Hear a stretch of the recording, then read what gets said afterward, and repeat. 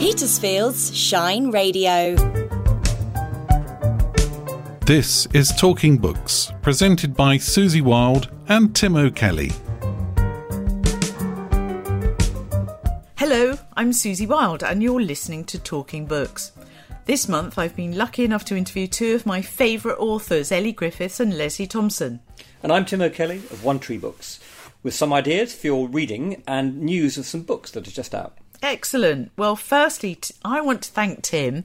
Tim, your favourite book overall last year, mine was Piranesi and yours was Early Morning Riser by Catherine Heine. And I've got to say that has now superseded Piranesi. Oh, great. I loved it. Yeah. And I do commend it to anyone listening. It's apparently simple. It's very readable.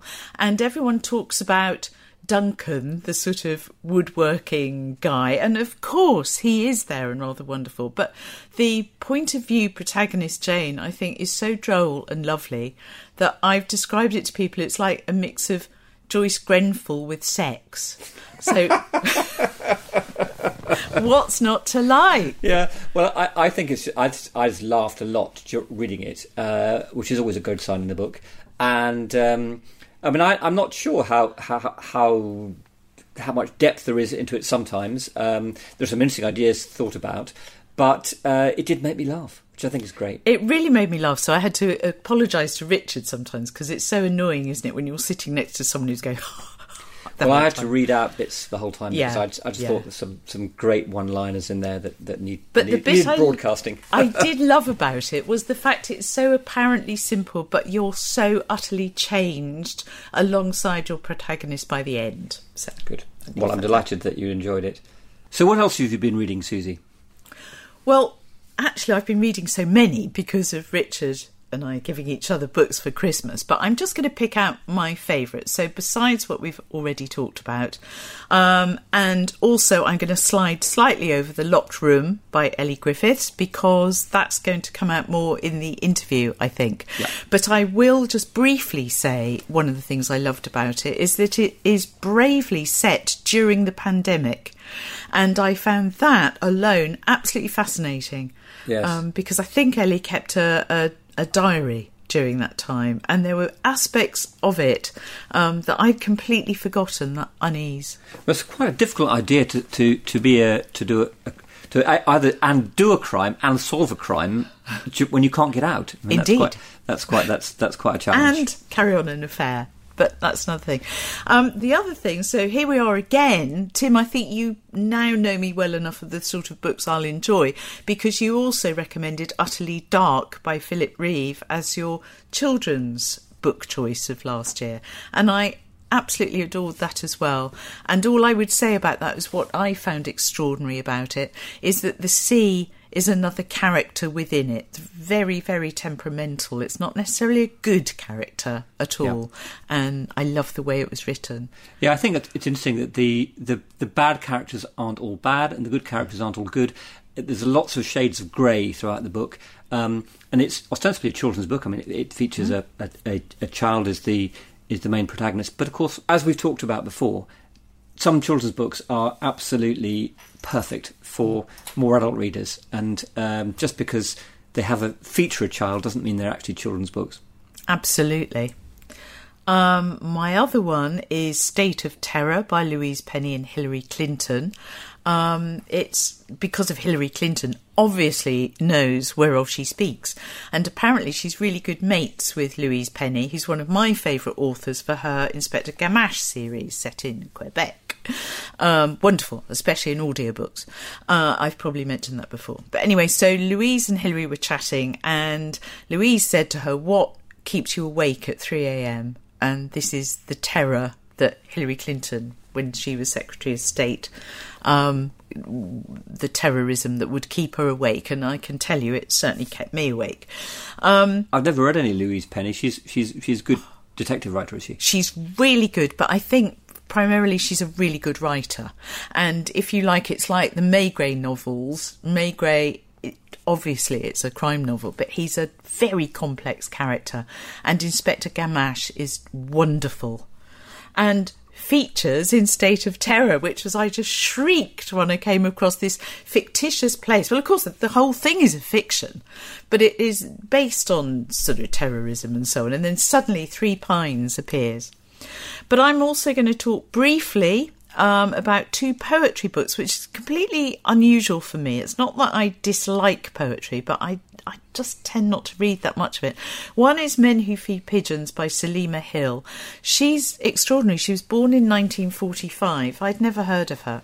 And she has written in this book, Men Who Feed Pigeons, a series of 7 interconnected poems. And I won't be reading one of them, because if you read any one, you think, well, yeah, and it's sort of accretional. By the end, you just think, wow, that is stunning.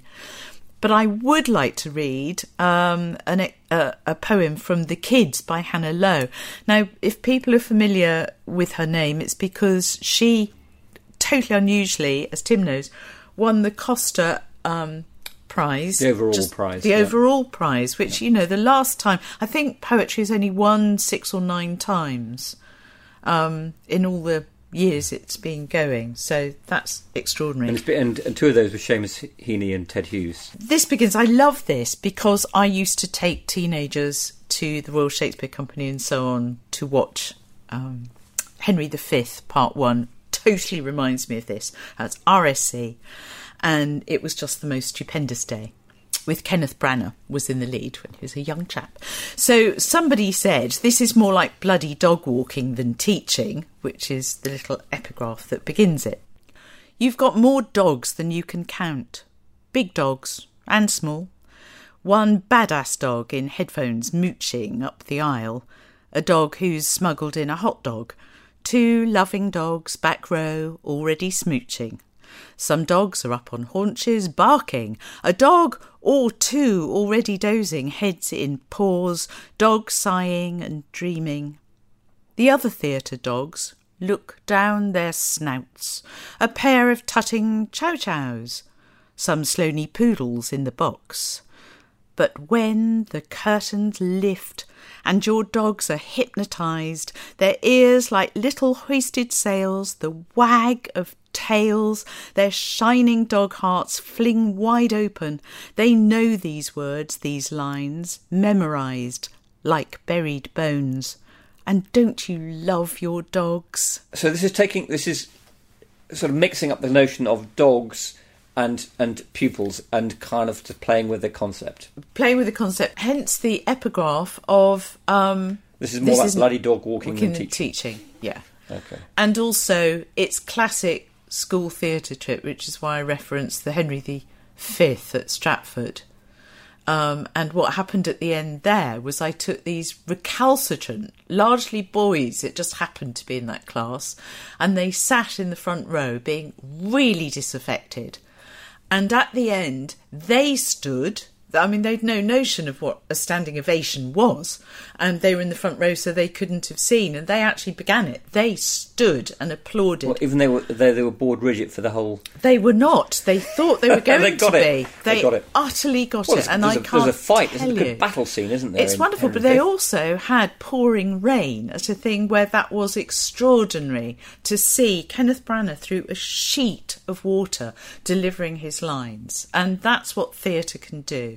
And my heart did swell, not only because I too thought it was a stunning performance, but looking across this row at these boys, and I thought, they've got it. They've had this experience, and it was wonderful. Fantastic.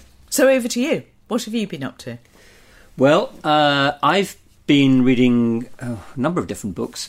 The Voice, the Face by Martin Muncaster. I'm reading that at the moment. Martin is a local chap who was a broadcaster for many years. You may remember him. He was on South Today at the very beginning, right back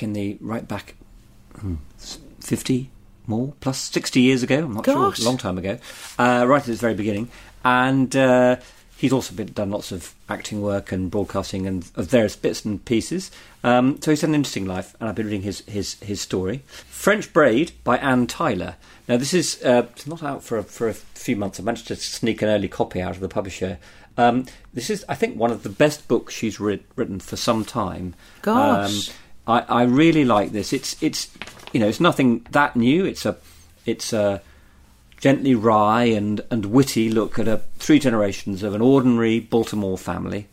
And the point she gets at with the French braid is how patterns repeat themselves, but also how when you unpick a French braid, you have for the whole in the morning, having slept in it, you have the undulations of your hair stick and sort of. I didn't know what a French braid was. I thought it was a bit of needlework. No, well, I didn't either. But apparently it's something you do with your hair. Oh, and you braid your hair, and then you undo it in the morning, and then the kinks in it stay all day. And that's her idea. That's why it's called French braid. The third book, which I'm currently reading at the moment, again, it's a book that I managed to get an advanced copy of, and it's Mother's Boy by Patrick Gale. I'm only halfway through, so I don't quite know what's going to happen at the moment, but it's based on the life of poet and writer Charles Causley, who was born in Cornwall, and where Patrick lives. And he was born during the First World War, and it's a sort of life story of him, but it's about, the first half of the book anyway, is about growing up in rural poverty in that interwar period. But I'm really enjoying it so far. I used to use Charles Causley, I think. Isn't that ears like bombs and teeth like splinters? Something, never a boy like Timothy Winters.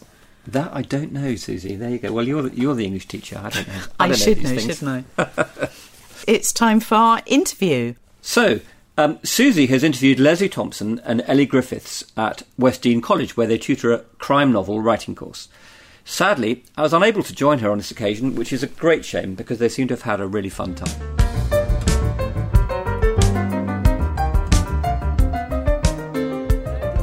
I love it. Well, okay, I am completely excited because I am back at West Dean. Now, I have trailed last month to listeners that I'm coming back to where I did my MA, and Leslie was teaching on the MA a decade ago. I mean, this is really terrifying. Since then, Leslie has become stratospheric. I have been struggling on as bottom feeder, as you know. However, I love her books, and I'm also thrilled that I'm here with Ellie Griffiths. And I started reading Ellie because the books that we're going to talk about principally are set in Norfolk. And I know you've got standalones, but these are the ones I love, and this is the series that's coming out, isn't it, in February? Yes, new one in February. So let's do it chronologically, because Leslie, your latest came out in October. So can you just say a little bit about the series? Because, again, you have standalones, but I'm really interested in series crime at the moment. So serious crime. So kick on. Yes. Well, The Detective's Daughter is a series that's been running now for 8 years. Well, the number 8 came out last year. I'll be starting number 9 shortly. The Detective's Daughter is precisely that. It's Stella Darnell, who is the daughter of a detective. My initial title for the series, well, initially the novel, was The Daughter of the Late Detective, because I'm a massive fan of Kathleen Mansfield, and she's got a short story called The Daughters of the Late Colonel, and I just always loved that. And anyway, my agent said, no, that just sounds like he's always late, the detective. Completely threw that, and she just took it upon herself to call it The Detective's Daughter, and she was right. But the point is, he actually is late, because Stella's father dies, and it's not plot spoiling at all, at the beginning of the first novel, and well, she has to go and see him first of all because he's died down here in Sussex at the he died in Seaford outside the Co-op. He dropped dead, and it's not supposed to be funny. It's terribly tragic. But I did rather line that one up. He has a heart attack outside the Co-op in Seaford. My friend Domenica once said, the Seaford Co-op doesn't get enough mention in novels, so I'm trying to... Domenica sounds really interesting. She does, I think she's wonderful. Yeah, she's so witty. She's a good mate. Sounds lovely. I think we should come clean. I think we have to now. You do. I'm afraid we do. Domenica is otherwise known as Ellie Griffiths, who's sitting beside me. You may have guessed. I know Domenica de Rosa sounds made up, but it is my real name. Yeah. So anyway, we'll come. We've actually I've blown that gaff. But anyway, so Stella is not a detective herself. She's a cleaner. She runs a cleaning company, Clean Slate. and that's all she ever wants to do. She did not want to follow her father into the Met, which is what he was in, much to his disappointment. And so, yes, he dies at the beginning of the novel. She sets about... Let me just wind back slightly to your choice of a domestic cleaner, because I think it's completely inspired. It's one of those things that you do a sort of, ooh, really? But say why you chose that. Well, I mean, I saw a similarity to my mind. I mean, the real life of a detective, or indeed a cleaner, is probably very different. But I saw a similarity in the restoration of order from chaos, which both roles bring. And also, both roles have the right to enter lots of different people's houses, see lots of different ways of furnishing houses or flats or homes of different sorts, meet different people. And in Stella's case, there may well be a body in that cleaning environment. So it was as much that. It's also about the way in which you view the world. So Stella, she looks into the darkest corners. She's finger testing every surface. She sees things that we wouldn't necessarily see. Certainly I wouldn't see. That's probably, I couldn't be, the cobwebs have grown in my study without me noticing. So I'm not Stella, I quickly say. But she would notice the smallest little detail. And I think one of the things about detectives is the way that they look at the world. How do they see the world? And do we see the world according to what we do? And I think as writers we certainly do. So we're always earwigging for a start, and noticing, something being a bit out of the ordinary and thinking what a story might come from that. But if you were a post office worker, for example, delivering post, would you see the world according to where the letterbox was in the door and the paths that lead to that door and the topography of the street? So I was very interested in that, so that's why she's a cleaner. And also with cleaners, people say things in front of their cleaners that they don't even realise they're said, like they're non-people. Yeah. I always like it, Leslie, the thing I always quote about you is when you say she cleans the crime stain by stain. Oh, yes. That's a good one. I think that's just such a great line. That becomes her motto for detection as well as for cleaning. But initially, she's a reluctant, that was another title, a reluctant detective, because she never wanted to be a detective. She's going to clean her dad's house, put it on the market, sell it, because she's quite kind of straight like that. And she can't take on his death anyway. And then she finds an unsolved case in the attic, and she starts to shred it, but doesn't get anywhere, and then starts to read it, and then next minute she's working on the case. Well, let's go over since we've got a kind of order, let's go over to Ellie now. What was your jumping off point, Ellie, for when you first thought of Dr. Ruth, and say a bit about her? The series that I'm probably talking about now is Dr. Ruth Galloway, who's an archaeologist, and the first in that series is called The Crossing Places.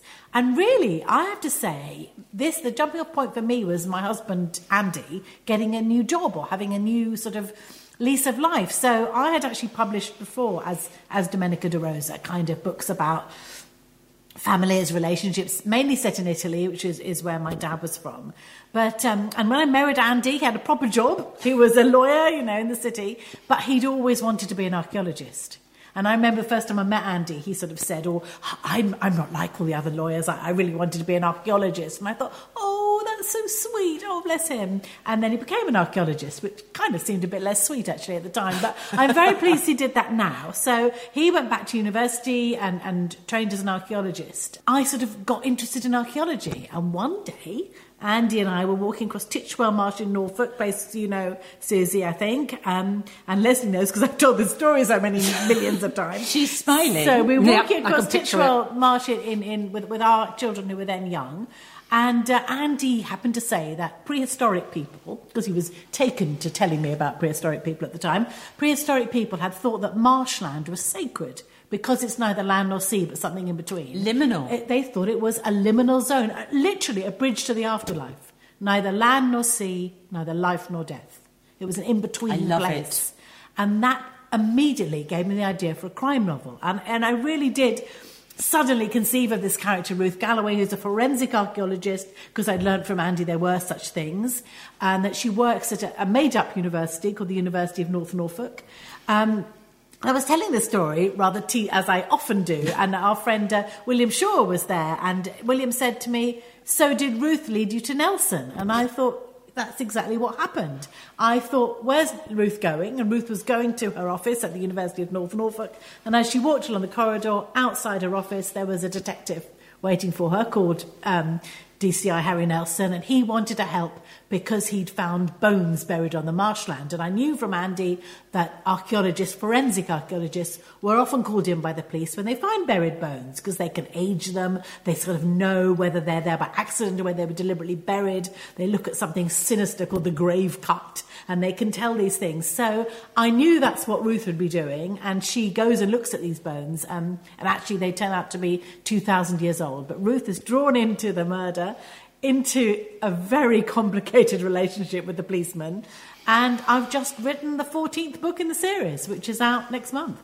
Unbelievable, isn't it? I'm interested in the series detective book because always there has to be huge characterisation, and in both your cases there's a love interest that when I've read reviews of the books seem to almost take precedence over anything else. So let's go back to Leslie again. And was that intentional? And so you've got Stella and Jack. So if you just say a little bit about Jack. Because yes. In both your books' cases, I think these are people that are so identifiable and yet particular. So anyway. Yeah, I didn't start off thinking they would be a love interest as such, because I was thinking about the development of the story, and he is a necessary character for reasons I won't talk about because it will plot spoil. They couldn't be more like chalk and cheese, but what became quite evident to me early on is that because they were chalk and cheese, he is an underground train driver on the District Line on the dead late shift, which I always feel I have to say in that voice. Old crawl. Yes, and that is it. He likes the darkness, he likes tunnels, and he likes to be alone, and all being a train driver gives him all that. And he's fanciful, and he talks to ghosts, he hears ghosts all the time. And then on the other hand, you've got Stella, who's absolutely irrational, stain by stain, and doesn't let her emotions get involved. And so as a team, they were a Gothic arch. They met, and they could solve cases together. Stella likes a spreadsheet, Jack likes to kind of just imagine. But between them, as often happens, one borrowed from the other, and gradually they did meet, if you like, in the middle. And then I began to think, I wonder how would this work if they actually cared for each other. And I think it's difficult to remember, but I think it was Jack who realised first, which would have made sense, that he liked Stella. Stella backs into everything, wouldn't see that straight away, although she's becoming more reflective to some extent. But I was getting all the time from, all the different channels that we get stuff about our books from. I was getting, when are they going to get together? When are they going to do this? It was actually your readers. I think my readers played quite a big part, where I started to think, well, this is happening, and I think it would be really good if it did. But then you've got to think about what happens next. And I won't go into much more detail about that, but it's not enough that they live happily ever after, because the series is continuing, and I didn't just want it to be, and in fact, when they do get together, because I will say that, there's no point in not, I did get people writing in and saying, it's boring now they're together, I don't want them to be normal. But they are so different, so it still keeps it alive. But it matters to people, doesn't it? Yeah, it really matters. They become, you sort of like know in one bit of your brain it's fiction, on the other you really care these people. And the way you talk about them, both of you, these are completely characters that you're not shuffling like chess pieces. They have their own volition. No, almost. Absolutely. And we feel that about each other's characters because we know each other's books incredibly well. You actually remember the characters in my books better than I do in terms of names. Today David we were from driving Ghost here Girl. today, and I said, "Well, that's just like David in Ghost Girl." And Leslie said, "Who? Who are you talking about?" That's his name. She did know who I meant, but I just did remember his name. I couldn't think of and they are like people that I think you soak it in as a reader more. Don't I think you maybe do, and maybe you. We've talked about this before. I think possibly I'm scared by scary bits in your books that I'm not by my books, because I'm kind of in control of mine. Yeah. And you know, I could be reading one of your books thinking, oh my goodness, because Lesley is very, very good at scaring you, and you can be reading something and you think, oh my goodness, this is frightening. But I remember being, terrified when Ruth discovers Cathbad in her kitchen. Oh. He just materialises there. And you didn't particularly think of it as a really scary scene, because you had Cathbad in your mind. But when I reread the books recently, I thought, oh my God, yes. I wasn't scared this time because I knew Cathbad. But... And it is the truth. You do get to know people. Like I think I said to you, Lesley, that I used to be scared that I would find Jack under my bed, which is kind of quite a Jack thing to do. And now I kind of wish he would be, because I've kind of fallen for him, like your readers love have. it. But it's interesting how you've both got characters that you can completely plausibly keep apart. So, Ellie, do you want to take over and say how you've managed? Because we're all going, will this be the one? Will this be the one? I mean, Ruth and Nelson are not together yet, because for the very good reason that Nelson is married and has children with his wife. And for most of the time has been quite happily married. I always knew that there would be a relationship, possibly slightly differently from Lesley I had, possibly also because my first 4 books had been kind of romances. So we always knew there would be a long story and that they would have a relationship. But, it's one of the wonderful things, and I feel so lucky, I really do, to write crime fiction, because only in crime fiction or genre fiction, I mean, probably science fiction's the same, or... you can write a series. Yeah. If you don't write in that genre, you're something can happen to your character, somebody can get pregnant, and then that's the end of the book, and you don't know what happens. So in crime fiction, it's both a privilege and quite a challenge, because like Lesley says, when her characters got together, well, then there's something else next, and it's not plot spoiling too much to say Ruth has a baby in the books. And it can't just end there, because the next book, and the wonderful thing about that is the baby's got older and older and is now 10, and at every stage you have, which is 11 in the new book, you have a new challenge, to get through. So that's the wonderful thing about writing a series. So I always knew there would be a long story between Ruth and Nelson. I didn't know, as you don't, do you, that I would get to write it. I wrote one book. I had a 1-book deal for The Crossing Places. When it sort of became clear that people quite liked it, then I got to write another one. But you never know, do you, Lesley? No. From book to book, you never know whether you're going to be able to finish the story. It's a bit of, we talk about suspense with our students. That's suspense for the writer, isn't it? Because you don't know whether you're going to get to be the one to finish the story, really. And, it takes quite a publisher, and shout out to my publishers, Quercus, who stuck with me through all this long story. With you, they're rubbing their hands with glee. well, maybe now, a little bit of glee. Now, so we've dealt with sort of character and romance and so on. I just want to be a bit slightly ploddy. Bear with me at home. This is an author thing. I note, Lesley, that you've stayed pretty much true to the past, the use of the past tense in your narrative. And Ellie, you're still present tense with the Ruth Galloway, certainly. So I want to know, was that a conscious... I mean, obviously it was a conscious decision, but what's the difference? What does that bring... or do you think there is a difference between what yours brings, Lesley, and also... I think there is a difference, and thank you for saying it was a conscious decision, because frankly, I don't think it was. I think that came easier to me, and I have now thought since, because the Ruth Galloway books are in the present tense, and I really notice how much I like that present tense. I'm not sure there's better or worse, but I'd love to try writing in the present tense. That would be a future experiment. I can't do it with this series. You can't really swap. It's not sort of done, really. So it wasn't a conscious decision as much. It just was the natural voice that came out, I guess. Just as I don't easily write I in the I first person, I do that very specifically. I've done it in the detective series from the point of view of a murderer, very specifically also because I didn't want people to know who what gender the murderer was, and I wanted to give as little as possible about their identity because they were in the novel. But no, it just fell naturally into place, but I would like at some stage to write in the present tense to see what that feels like. Because it seems so suitable to me of the pristine Stella. It just seems appropriate. Okay. And for me, I can't imagine Ruth in her slightly shambolic crisp packet in the back of the car, writing in anything other than the present tense. Oh, that's so interesting. And thank you, Susie, for putting such a good gloss on this, because like Leslie, I wasn't totally really aware of doing it. And I think, as I said, I'd written 4 books before, and they'd all kind of been romances.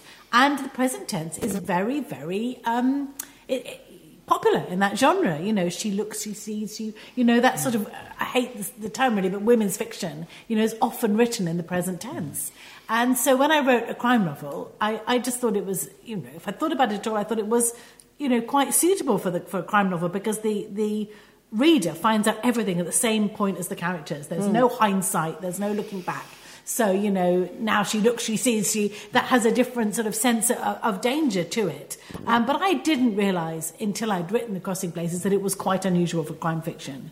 A bit less unusual now, but at the time, very, very unusual. And I still get readers who say, I couldn't read this book because it was written in the present tense. I had to throw it across the floor and be sick, or whatever they say. And, you know, in which case I'm terribly sorry. But, you know, and now, having written 14 books in that way, I think about 3 books in, I said to my editor, Jane, and I've been very lucky to have the same editor for all the books, I said, do you think I could swap to the past tense? Because present is quite difficult sometimes, and you can get...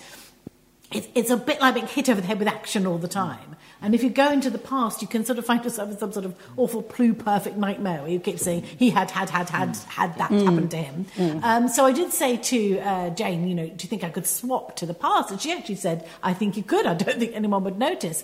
But within the series? Yeah, within the series. Oh, interesting. But then, I disagree with that. But then I thought that almost a superstitious thing, that I thought that I might be able to get Ruth's voice if I was in the present tense, because I was so used to it being the present. And I do think, you know, a wonderful thing for me as a writer has been how much people have related to Ruth. And I do wonder if that is a bit that the present tense is to be thanked for that. But, you know, I write another series, The Brighton Mysteries, which are in the past tense. Works perfectly. And actually, you know, it's lovely to be able to say things like, if he'd known what would happen, he'd never go in the house. Well, I was going to say... You can't have any hindsight. No, you can't. I mean, I allow myself about 4 of those in the whole series, because you've got to be careful. You do have to be careful, otherwise you sound like one bound he was free. Time, but but you can do that. But actually, I mean, you've reminded me, we mentioned it a couple of times over the weekend, we finished it about 2 years ago, didn't we? But we wrote a story together. Yes. Which is set here. Although we slightly disguise that it's at West Dean by calling it East Dean. Subtle. Very, very kind. I see what you did there. But which involves Stella and Ruth meeting on a short course. Extraordinary. And that was in the past tense, was it? I think it was in the past tense, but we did discuss that. The really fun thing about that, though, was that we wrote this together. I wrote a bit, and then Leslie wrote a bit, but we had to write about each other's characters. So I had to write about Stella, and Leslie had to write about Ruth, and it was so interesting, wasn't it? It was fascinating. And it showed us both how well we knew each other's character. Well, we did sometimes say, I don't think Ruth would do that, I don't think Stella, that did come. But it was rare, actually. We mostly got it right, didn't we? And you sort of saw them through the other person's eyes. Like, I think I said, Ruth was a bit overawed by Stella being so tall, because Stella's tall. And I have to say, Leslie's a little bit taller than me, though I'm always quite surprised when I look at us in a reflective that she is quite a lot taller than me. But, that would be something Ruth noticed, and I think Leslie was like, oh, okay, so she would be... And I'd had Ruth being a bit nervous coming into the university setup, and Leslie said, well, actually, she's a university lecturer. She wouldn't be nervous. No. She would be so much more at home here than Stella, and I thought, Leslie's exactly right. And Stella was nervous of Ruth because she was a doctor, Dr. Ruth. Yes, exactly. And would therefore be very clever, and Stella went straight from school to run a cleaning company. So she was very nervous of this woman and quite kind of kept away, but they end up being flung together because of various events that happen, and find in each other things that they didn't expect to find, which... I mean, it was a really interesting experience. It was a lot of fun. It really was, and it was great fun to be able to just be Stella for a little bit, and just have her sort of wonderful character. You could move her around and make her do things. I really enjoyed that. But also we interrogated. That's not necessarily the right word, but we just really saw. We obviously read each other's books, but we saw our writing in the making. Yeah. So there was one scene, and we were telling the students this, that, well, they're in the kitchens and they've got to escape into an underground tunnel. And you had them, I forget, but I think you had them straight in there and straight out, and it was nearly the end. And which is me, because I prevaricate and I kind of digress, and it's the suspense thing, but I can really maybe over-egg it. But I said, no, I think they should find there's a secret passage, and then they should get behind the fridge, and then they should do this. And we ended up with a really good compromise. But both of us were discovering, because I think Domenica really gets on with the story. It gets on with it. And, that was me clapping my hands to show, on we go. Cracking on. Yes, yes. And often my editor, not the one I have now, but would say, move on in the margins, and cut, in other words. And I could do it now, so I'll stop. But so I learned to cut, if you like, and it's so interesting because that's nice of you to say, but it's also a fault of mine because I do see the finish line and I go for it. My editor's always saying, hang on, something else needs to happen. You can't hurry it through. I'm more like that. I'm always having to add words at the end. And in fact, I quite often say to Leslie, oh my goodness, Leslie, what else can I write? And Leslie says, take her back to her house on the Saltmarsh. Take Ruth back there. It's spooky. Take your time there. And, I do take her advice. So in this...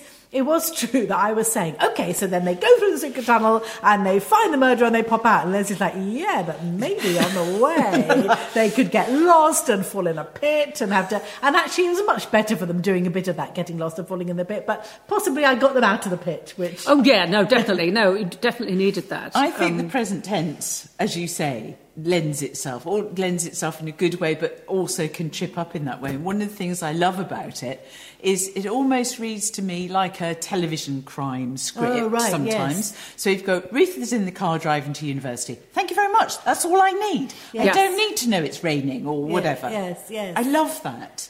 Yes, I think you're right. And I think possibly when I write in the past tense, maybe I do a bit more meandering around the lanes. I don't know. I'd have to think about that. But I also write a children's series, A Girl Called Justice, and that's in the past.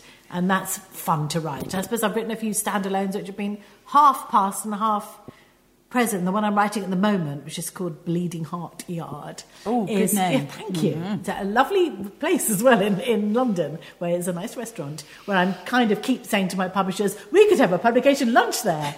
That's not why I called it that. It's like before times. No, because my last book, Brighton book, was called The Midnight Hour, and I persuaded our friend William Shaw to do a midnight launch for it, which Leslie and her partner very, very nobly came along to.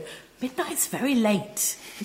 Especially when you're over 60. Yes, it's just not. Bed and by half, bed and by I half promised past them 9. that my next book would be called Tea at the Grand. Yeah, I would have to that free. So I'm not having any more midnight launch parties. But so to go back to the Bleeding Heart Lane, Bleeding Heart Yard, it's partly the bits with the police officer Harbinder, who's been in Stranger Diaries and Postscript Murders, Harbinder Kaur, are present tense. But the bits with all the other characters are past tense. So it's sort of like the detection is carrying on in the present and everything else is happening in the past. So I don't know how that's going to work out. That's really but tricky, it's quite tricky, but also lots of fun. Yeah, good. So I get a chance to do a little bit of hindsight and say, whoa, if she'd known, she'd never got in the car. Lastly, let's talk about the research, because when I think about your research, Leslie, certainly at the point where you were kind of kicking off when I was doing the MA, photography seemed to feature an awful lot in when you were sort of scoping possibilities.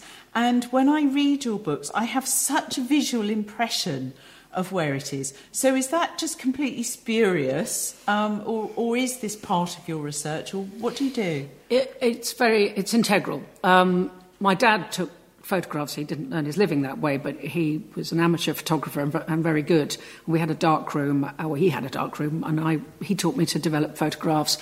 I was given a camera at an early age. I learned to frame pictures and then develop them and print them and see them. And that's just, now we've got phones and that's what I use. But one of the things I like to do when I'm writing a novel, if you like, is scope the land, for want of a better phrase. So, for example, when I was writing The Dog Walker, which was set it was in Kew, not the Kew Gardens, but in the area of Kew, in some cottages by the river. And a lot of it featured on the towpath. And I know you're a dog walker too, Susie. And I was very interested in that time about what dog walkers will do that other people won't do. I won't go into that now because that would be the classic digress. But I went there taking pictures. I always take, and it's not necessarily just pictures of landscapes or long views. It might even just be the picture of the ground beneath my feet, the pebbles, the worn slipway down into the Thames, the moss that's on there. And it's not just so that I have a record afterwards when I come home. It helps me to become immersed in the story, basically. So, and it does affect the way that I see things. I frame the first chapter of my new novel. I can see it as a film. I haven't written it yet, but it's there as a film. And it involves two children running across a field, chasing a dog that's in turn chasing a rabbit. And I can see the whole thing, and I will write it, but it's framed with, in the distance, the silhouette of this building. And it's how I see, so that goes onto the page. So it's absolutely integral. Oh, I'm thrilled that wasn't just me going up a blind alley. No. That's lucky. And Ellie, what about you? How do you approach it? Definitely, for me, it usually does start with the place. So I suppose that's quite similar, though not as good a photographer as Leslie. But I do take pictures quite a lot to sort of keep something in my mind, but I also have a notebook and I'll make notes of places. But definitely, I was saying about the marshland was the beginning of the Ruth book, and the second one is about sort of Roman remains in Norfolk. The good thing about, setting a series in Norfolk is there's so much landscape, there's so much history, there's so much archaeology. And legend. So the legend, and people live there a long time, they remember legends and, things are passed down. So the third book has remains from the Second World War, so it can range across the millennia and the centuries. But for me, the place is really, really important. And, I've made up some places, but most of them are real. And the legends are as real as a legend can be, I guess. For me, the place is very, very important. And I'll see a place, often when I'm on a train, actually. I don't know if you found this, Leslie, going on a train, because I think you pass things quite... like look into windows. And then they're gone, yes. Mm. And I know... I do that all the time. Do you have this thing where I feel like I know exactly what it's like to live in one of those houses? Yep. It's like a past life, you know exactly, and then it's gone. Yeah. Something about that. So, for me, the place does come first. Yes, the lighted houses, the things you see from the bus. It's really fascinating, isn't it? I don't know if that's a writerly thing, but I think I'm not sure it is necessarily.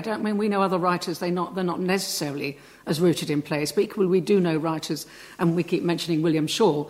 But his books are set. Some of them are set in Dungeness, and he really makes Dungeness a character, as we often say, and it is at the end of the. But there's a very good Monica Dickens book called Man Overboard, where a man, I don't know if you've read it, where he sees a house from the train, and then one day he just gets off and goes to see the people in the house. So, I think she must have been that similar sort of writer. But there's another one about house which has a. Can't remember that one's called, that's right by the motorway, but obviously when the house was built the motorway wasn't there, and obviously that's just stayed in her mind. She sort of had to go and write about it. So yes, it's great, isn't it, having that sort of mind.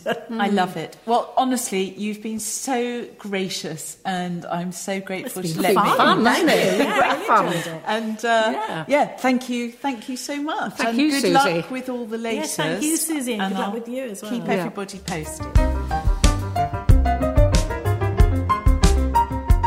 So that was really interesting, Susie. One of the things I wanted to pick up on was the notion of series writing, which I think is really interesting. And they talked about genre fiction, and they're right, because crime fiction is one aspect where you can have a detective who solves lots of cases, and sometimes endless cases, like Maigret, who you referenced earlier, or Rebus in the Ian Rankin. But this is the 14th book in the series, after all. But of course, you can have genre writing, like other sorts of writing, which exists in series form, and I think there is a real gain to be had from really being able to develop characters. I mean, okay, so you can write wonderful novels which are nice and entire, like a great film or something, but also like a box set, or a TV series that could go on and have lots of series. I think you can really develop characters, it makes me think of The Wire or something on television, where each series developed the characters that much further. But I think certainly in books there are some great examples of that. I think of Patrick O'Brian, his Napoleonic series of set in ships, which are basically two characters that have an extraordinary relationship with each other. And so it's not just the relationship, it's the slow character development that actually is more rewarding for the reader, because you feel clever to have noticed. Yes, it gives you a much bigger canvas to develop characters, and yes, you could say, well, a perfect novel is a moment in time, and it doesn't have to have that length which you can get from a long series, but yes, you can certainly get that. The other point I wanted to was raising, which I thought was interesting, is the tense that the two different writers used, and Ellie using the present tense to describe the events in her book, and Leslie using this historic tense, and they also mentioned this notion of kind of hindsight that authors sometimes come up with, and so they say, beginning of a chapter, this was the worst mistake she was ever going to make, and you think, oh God, I don't want that. Spoiler alert! I don't want that. I like to be in the present with the characters. So you're there with them. You're kind of experiencing what they're experiencing, and when somebody knocks on the door, it happens. It's a moment in time. And if you say, and then somebody knocks on the door and it was disaster ensued or something, you don't really, you don't get that sense of immediacy. And I think that's something. I think you still have to self-edit even with the present tense. I think it's easier to get it right, but there's still a temptation to artificially put in jeopardy. So particularly to the end of a chapter, it would be, little did she know that behind the door, I still want too much jeopardy. I like a little bit of jeopardy. It's great to just drive the narrative along, but not this kind of on the edge of your seat and you're feeling slightly sick because of what's going to happen to your great characters. But that, to pick up your first comment as well, links with that, because I think the better you as the reader come to know the character, the more you have this sense of jeopardy. You don't need telling. It's that lovely, delicious feeling where you think, oh no, I know what she's going to do. She's going to go charging in there because of X. Because that's what she does. Yes. Yeah. No, so that's good. So I really enjoyed listening to you chatting. You seem to be having a very good time. Oh, they're lovely. They're great pals and lovely, lovely people, and really generous and helpful people with, when I was there doing, Leslie was on, I think, you'll have heard I was doing the MA and Leslie was helping Greg Moss.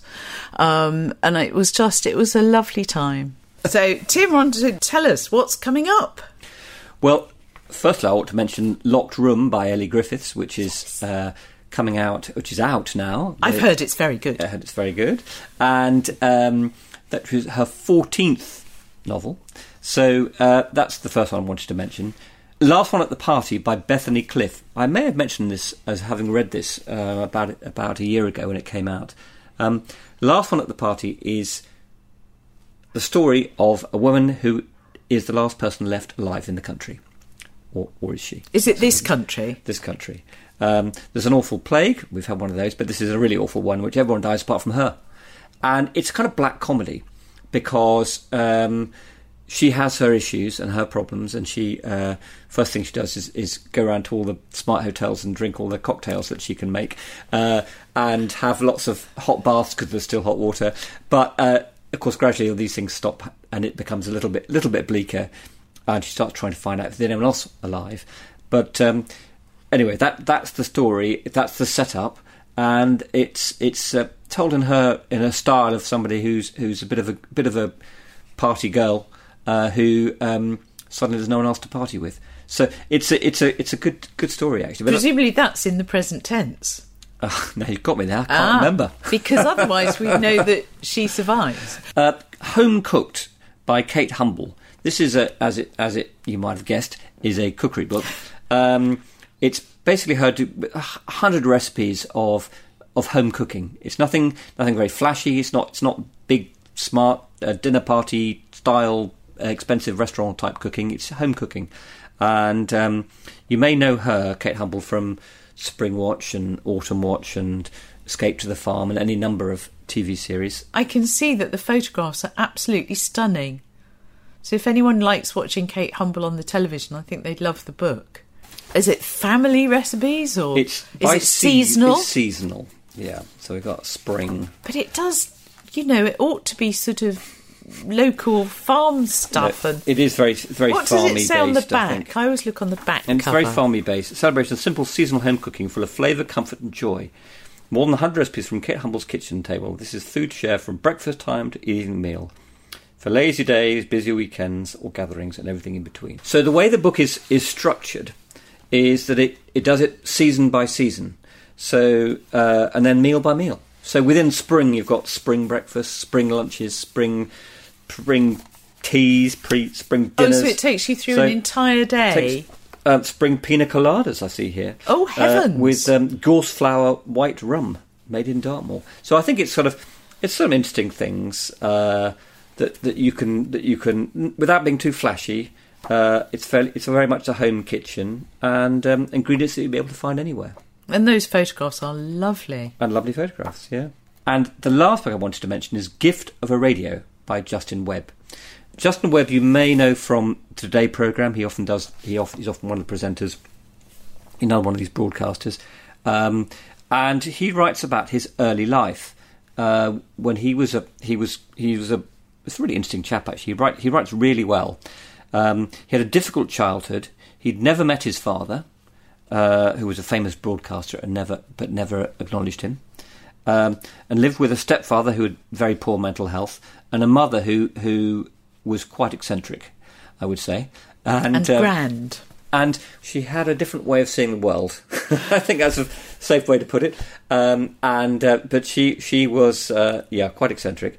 And but he writes really well, and he brings across what it was like to be that boy growing up, and so it's not about his life as a broadcaster. It's not about the success he then made as a journalist and broadcaster. It's just about his childhood. So I don't know whether he'll ever write a sequel to it, but I think it would be worth reading if he did. I think it's interesting as part of that assumption that people have if you speak a certain way, if you have been to university and so on, that therefore you must be middle class.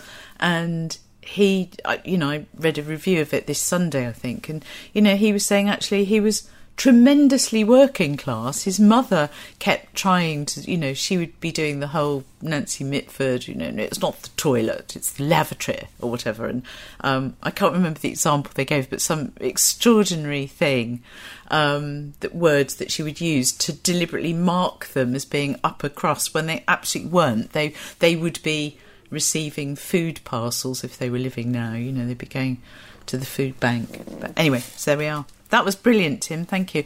I'm actually going. You'll see the link with my backlisted book, which is Dog Songs by Mary Oliver. So more dogs. More dogs. She's a winner of. Not that you're obsessed or anything about dogs. Are you going to stop soon? Okay. Mary Oliver is winner of the Pulitzer Prize, but mostly she is quoted on Instagram and so on for her very heartfelt other poems, which I've got to be honest, I haven't read. Which are not about dogs. But this one, because it's called Dog Songs, is about dogs. Entirely to do with dogs. Good. And then you'll see I'm going to read one poem from here, if you can bear it, called The Poetry Teacher. The university gave me a new, elegant classroom to teach in. Only one thing, they said. You can't bring your dog.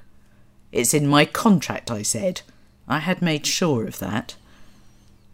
We bargained, and I moved to an old classroom in an old building, propped the door open, kept a bowl of water in the room.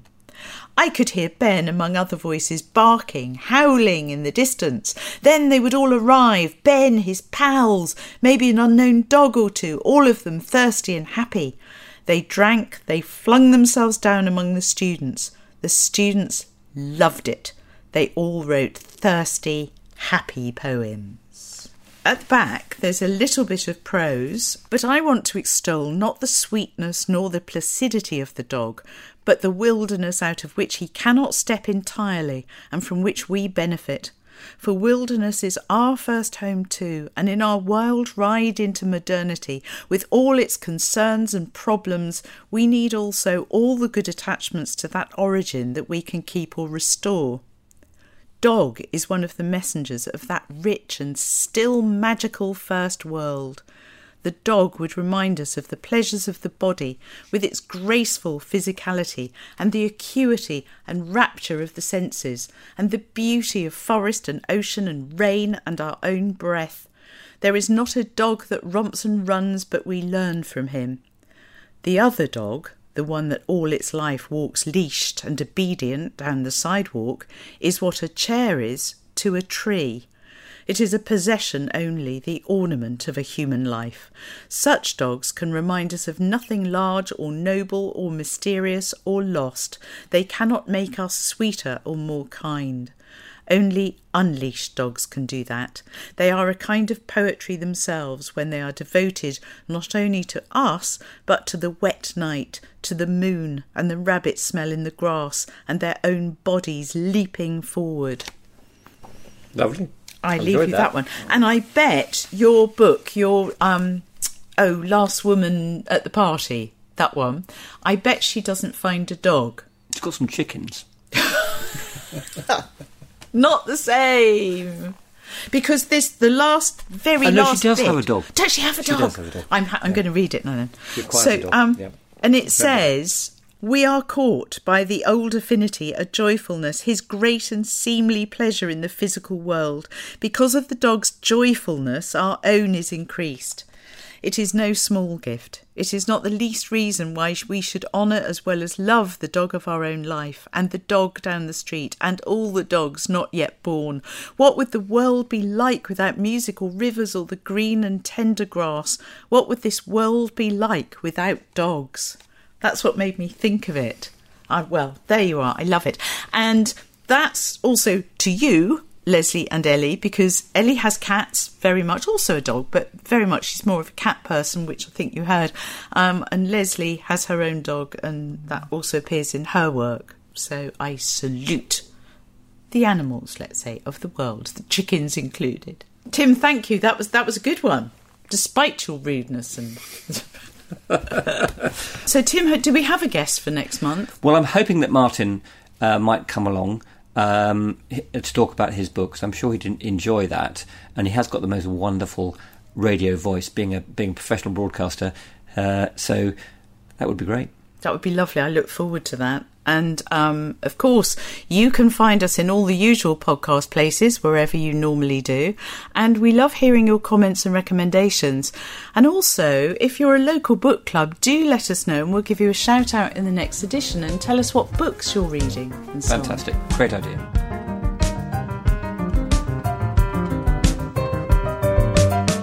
You have been listening to Talking Books, presented by Susie Wilde and Tim O'Kelly, and produced by John Wellsman.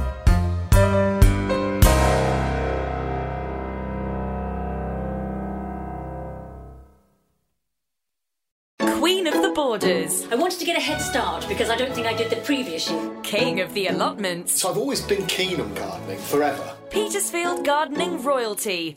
Growing together on Shine Radio. Give it a go this year, you never know, and we're here on hand if you have any questions. Growing Together with Claire Venice and Steve Amos. New every month and always online at shineradio.uk.